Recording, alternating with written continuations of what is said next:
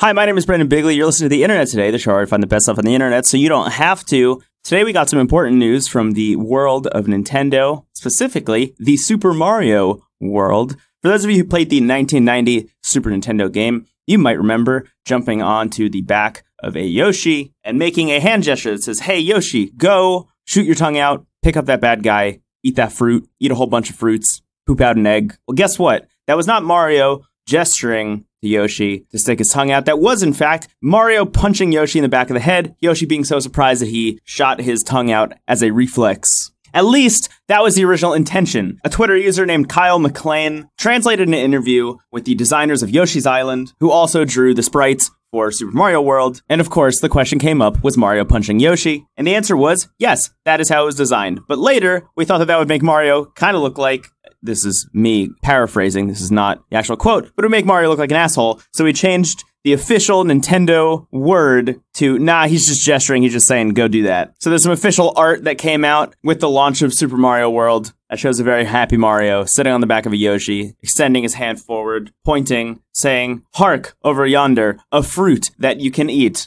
But now we all know, and we will know forever, that Mario is that kind of guy. We've learned a lot about Mario recently. We've learned that he has a hat in Super Mario Odyssey that can possess the souls of other beings. And when he jumps from being to being, it destroys the body that he was once inhabiting. It's absolutely terrifying. It also raises a question, is the actual body of Mario, the way we've always pictured him, with the mustache, is that Mario or is the hat Mario?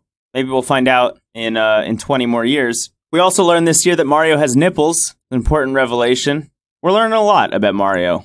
He's just like us, but also he punches dinosaurs in the head. So maybe he's not so much like us. All right, I have to go think about this for a while. I'll talk to you later.